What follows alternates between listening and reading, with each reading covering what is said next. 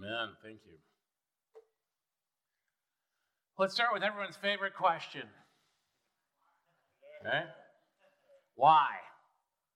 It's a question we all really like to ask about all sorts of things, right? When we're real little, we love to ask why. Then we become teenagers, and we chafe at all those rules that everybody has, and we say, why?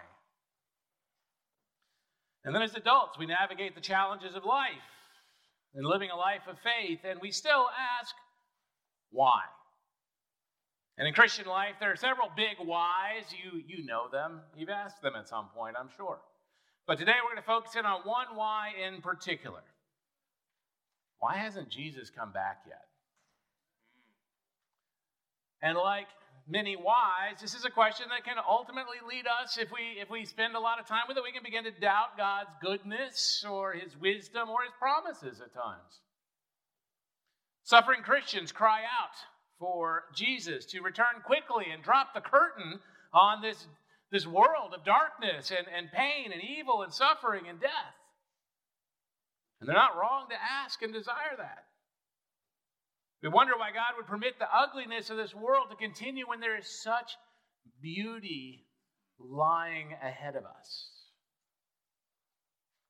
And so in despair, we sometimes begin to wonder whether Jesus is really going to come back. And this is what Peter is addressing in today's passage.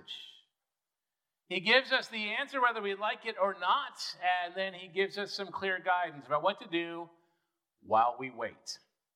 And our passage this morning is 2 Peter chapter 3, verses 8 to 13.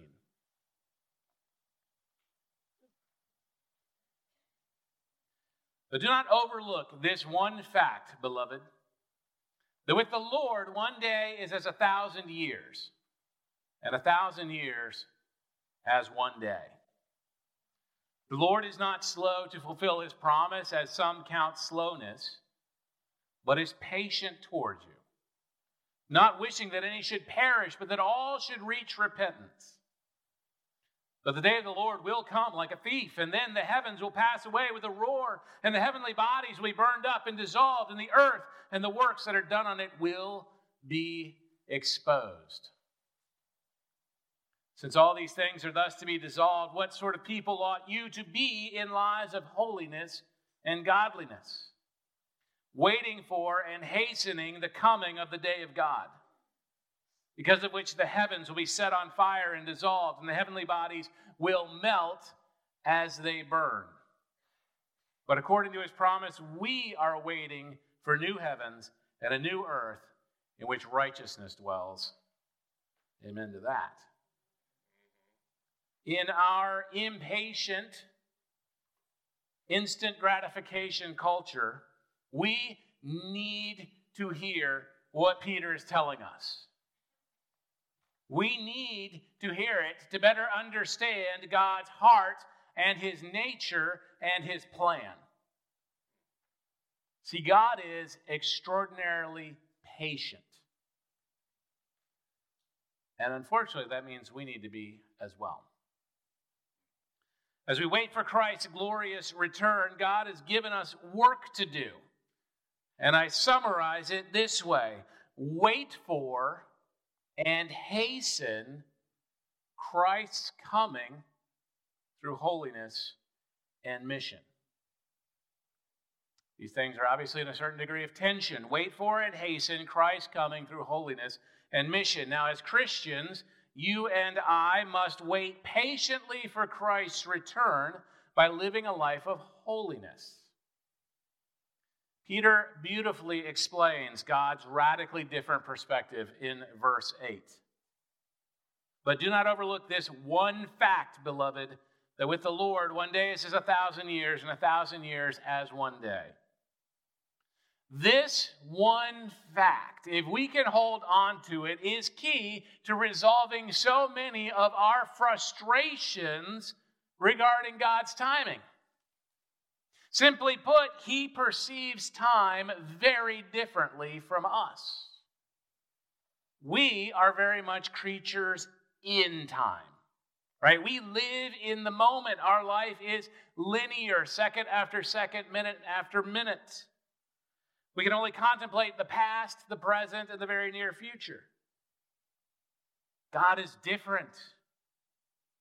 Unlike us, he stands astride space and time. He sees all of time as easily as he sees all of space. This is a very difficult concept for us to grasp. He knows all things and he is everywhere, but he is also every when. And therefore, he always knows what and when is best. We always want now. God always waits for best. And this is why God isn't slow to act, even when we are pulling out our remaining hair in impatience.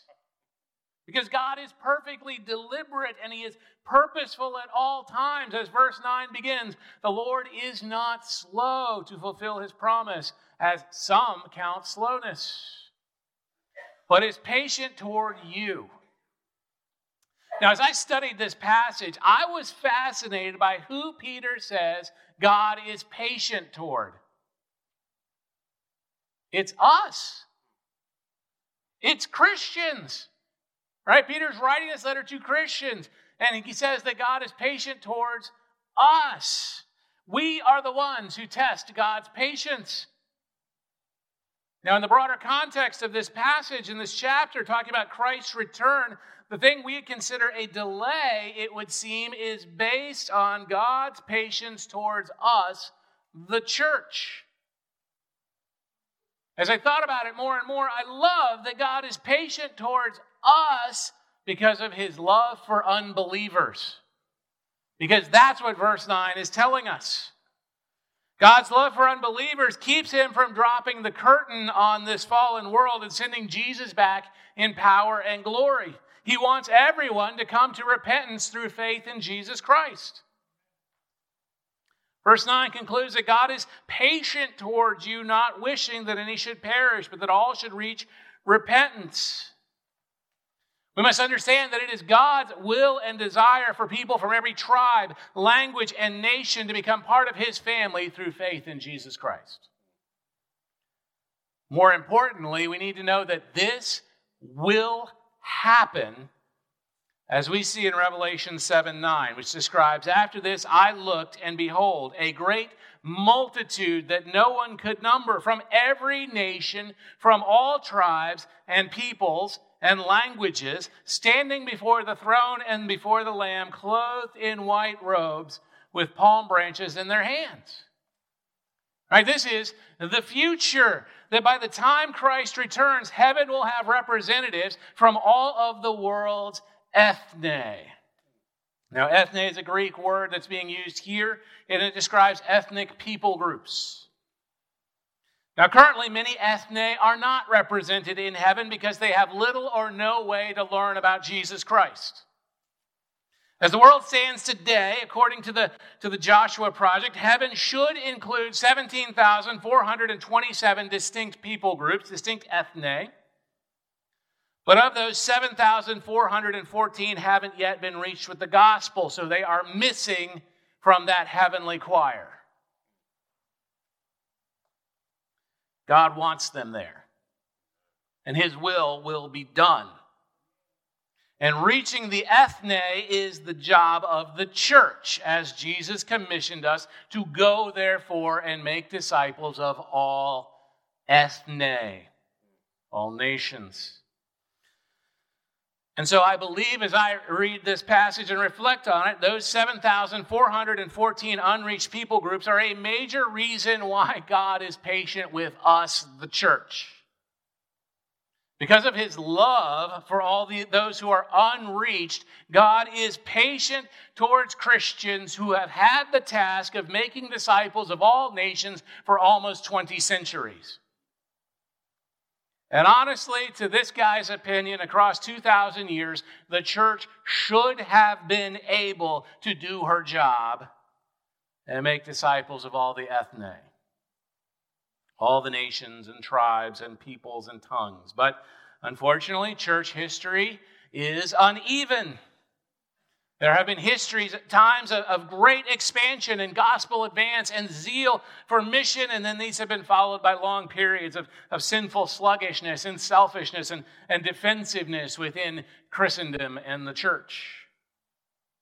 But thankfully, the spread of the gospel and the reaching of the nations is once again accelerating, as it has over the last 50 to 100 years, and God's kingdom here on earth is advancing.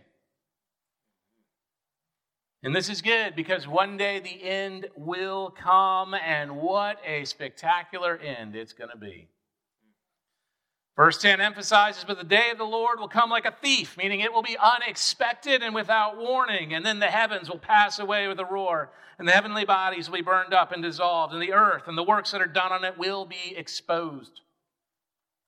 Verse 13 promises, but according to his promise, we are waiting for new heavens and a new earth, right? That we as Christians.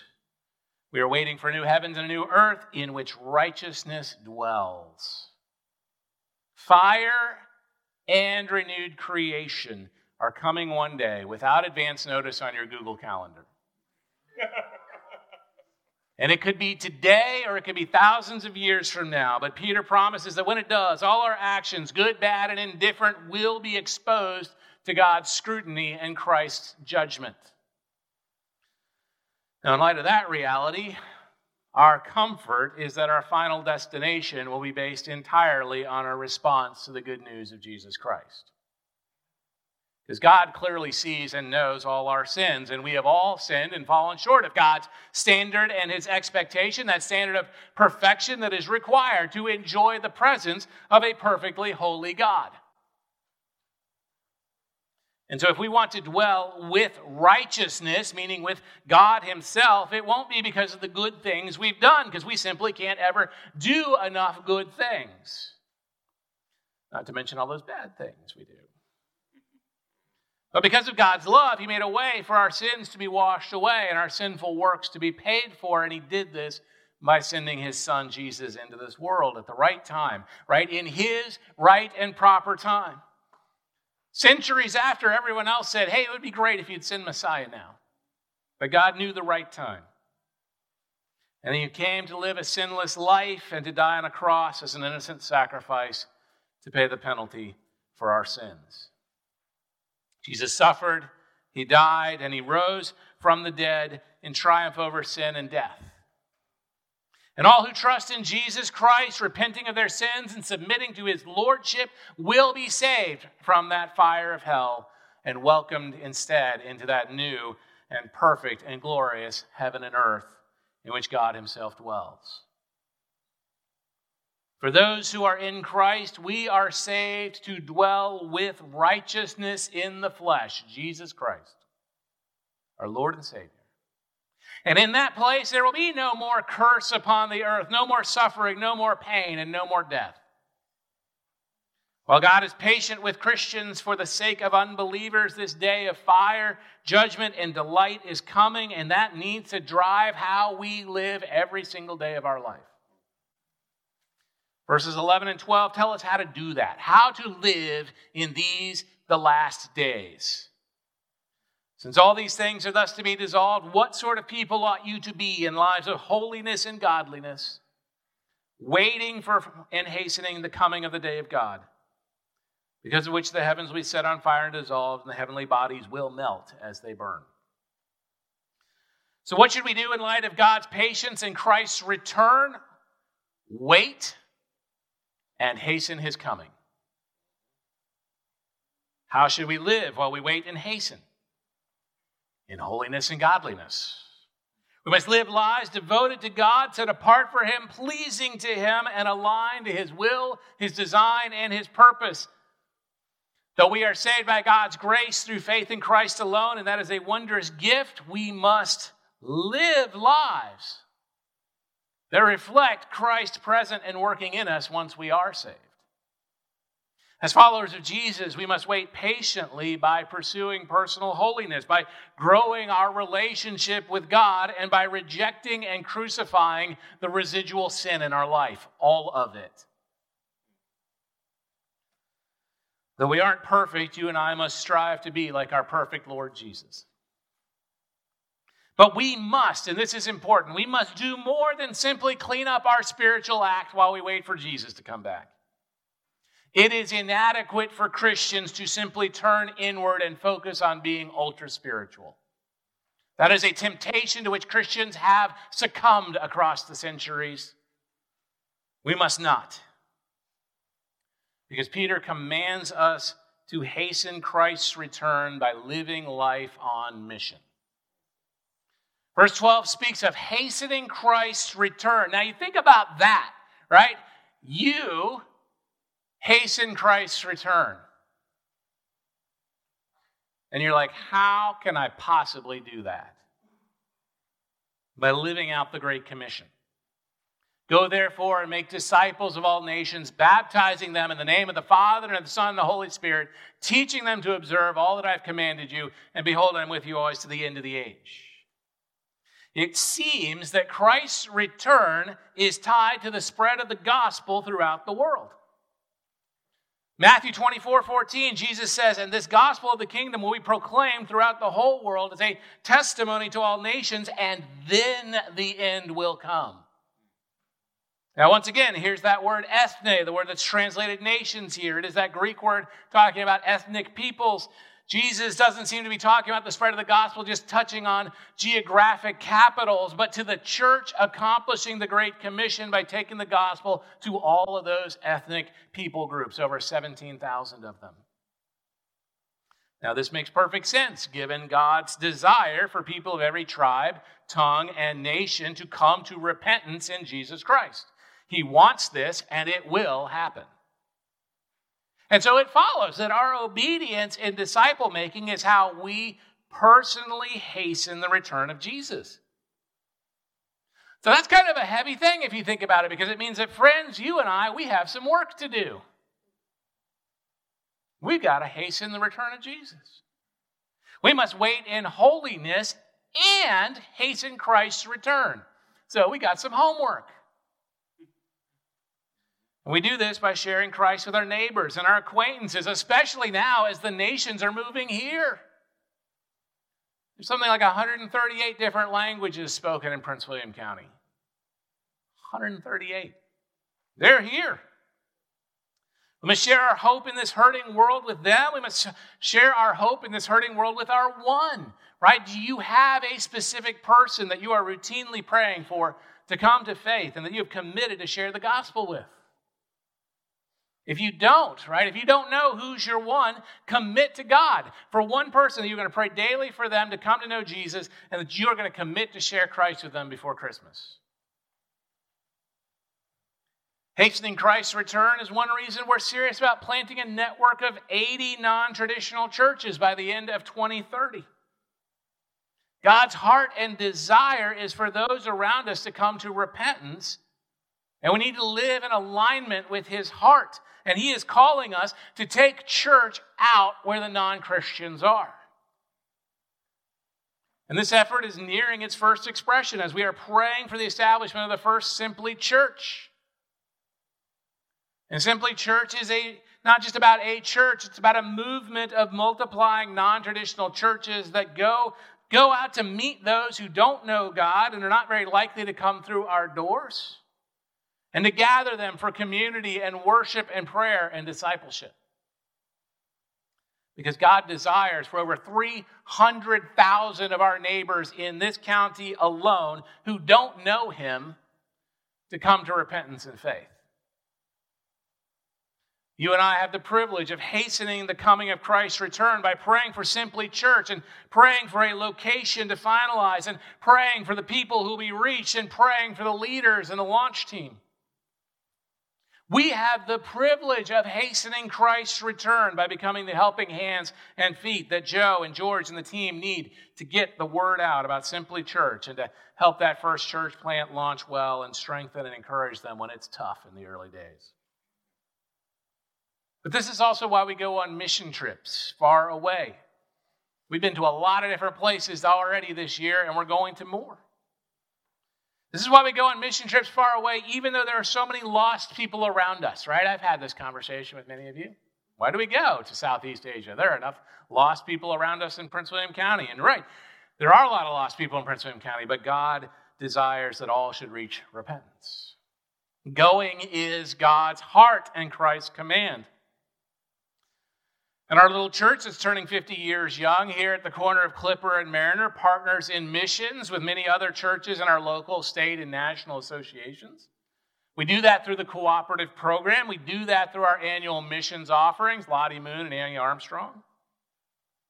But we also put a lot of our personal energy and resources towards reaching one particular unreached people group there in Southeast Asia. That's what we were talking about earlier. That's what we're going to talk about later. Because partnering to reach a specific people group across many years is the most effective strategy for our church. And I want you to know that through our partnership for nearly 20 years with IMB missionaries and regional indigenous planters and evangelists, we have collectively supported the discipleship of thousands of new believers and the equipping and training of over 600 church leaders to reach a people group with nearly 38 million members and fewer than 0.6%, 0.06% who are evangelical Christian. God's heart for the lost and the hastening of Christ's return is why we support the incredible work of other missionaries, including some who grew up in our own church. And we're just in a minute going to hear about some of that from Rebecca. But as I conclude this morning, I just want to ask you to hear again Peter's words. God is patient with Christians because of his love for non-Christians. He's commanded us to go and make disciples. And as we wait patiently for Christ's return and in God's perfect timing, as frustrating as that can be for us, we must live lives of both holiness and purpose. We must speed Christ's return by living a life on God's mission. So if you're not feeling like you are on mission for the Lord, I want to invite you to get on mission for the Lord. If you aren't actively involved with our evangelism, our church planting, or our missions work, whether by learning about these things, praying for them diligently, encouraging those who are involved, financially supporting those who are going out or going out yourself, I urge you to get involved. You don't have to plant a church to support church planting. You don't have to fly to Asia to come alongside what God's already doing there. Well, we all need to be waiting patiently and working to hasten the day of Christ's return. So I want to pray for us, and then I'm going to invite Rebecca to come up and share some of the ways she's seen God at work. Lord God, we give thanks that you have given us this privilege of living a life of holiness and a life on mission for you.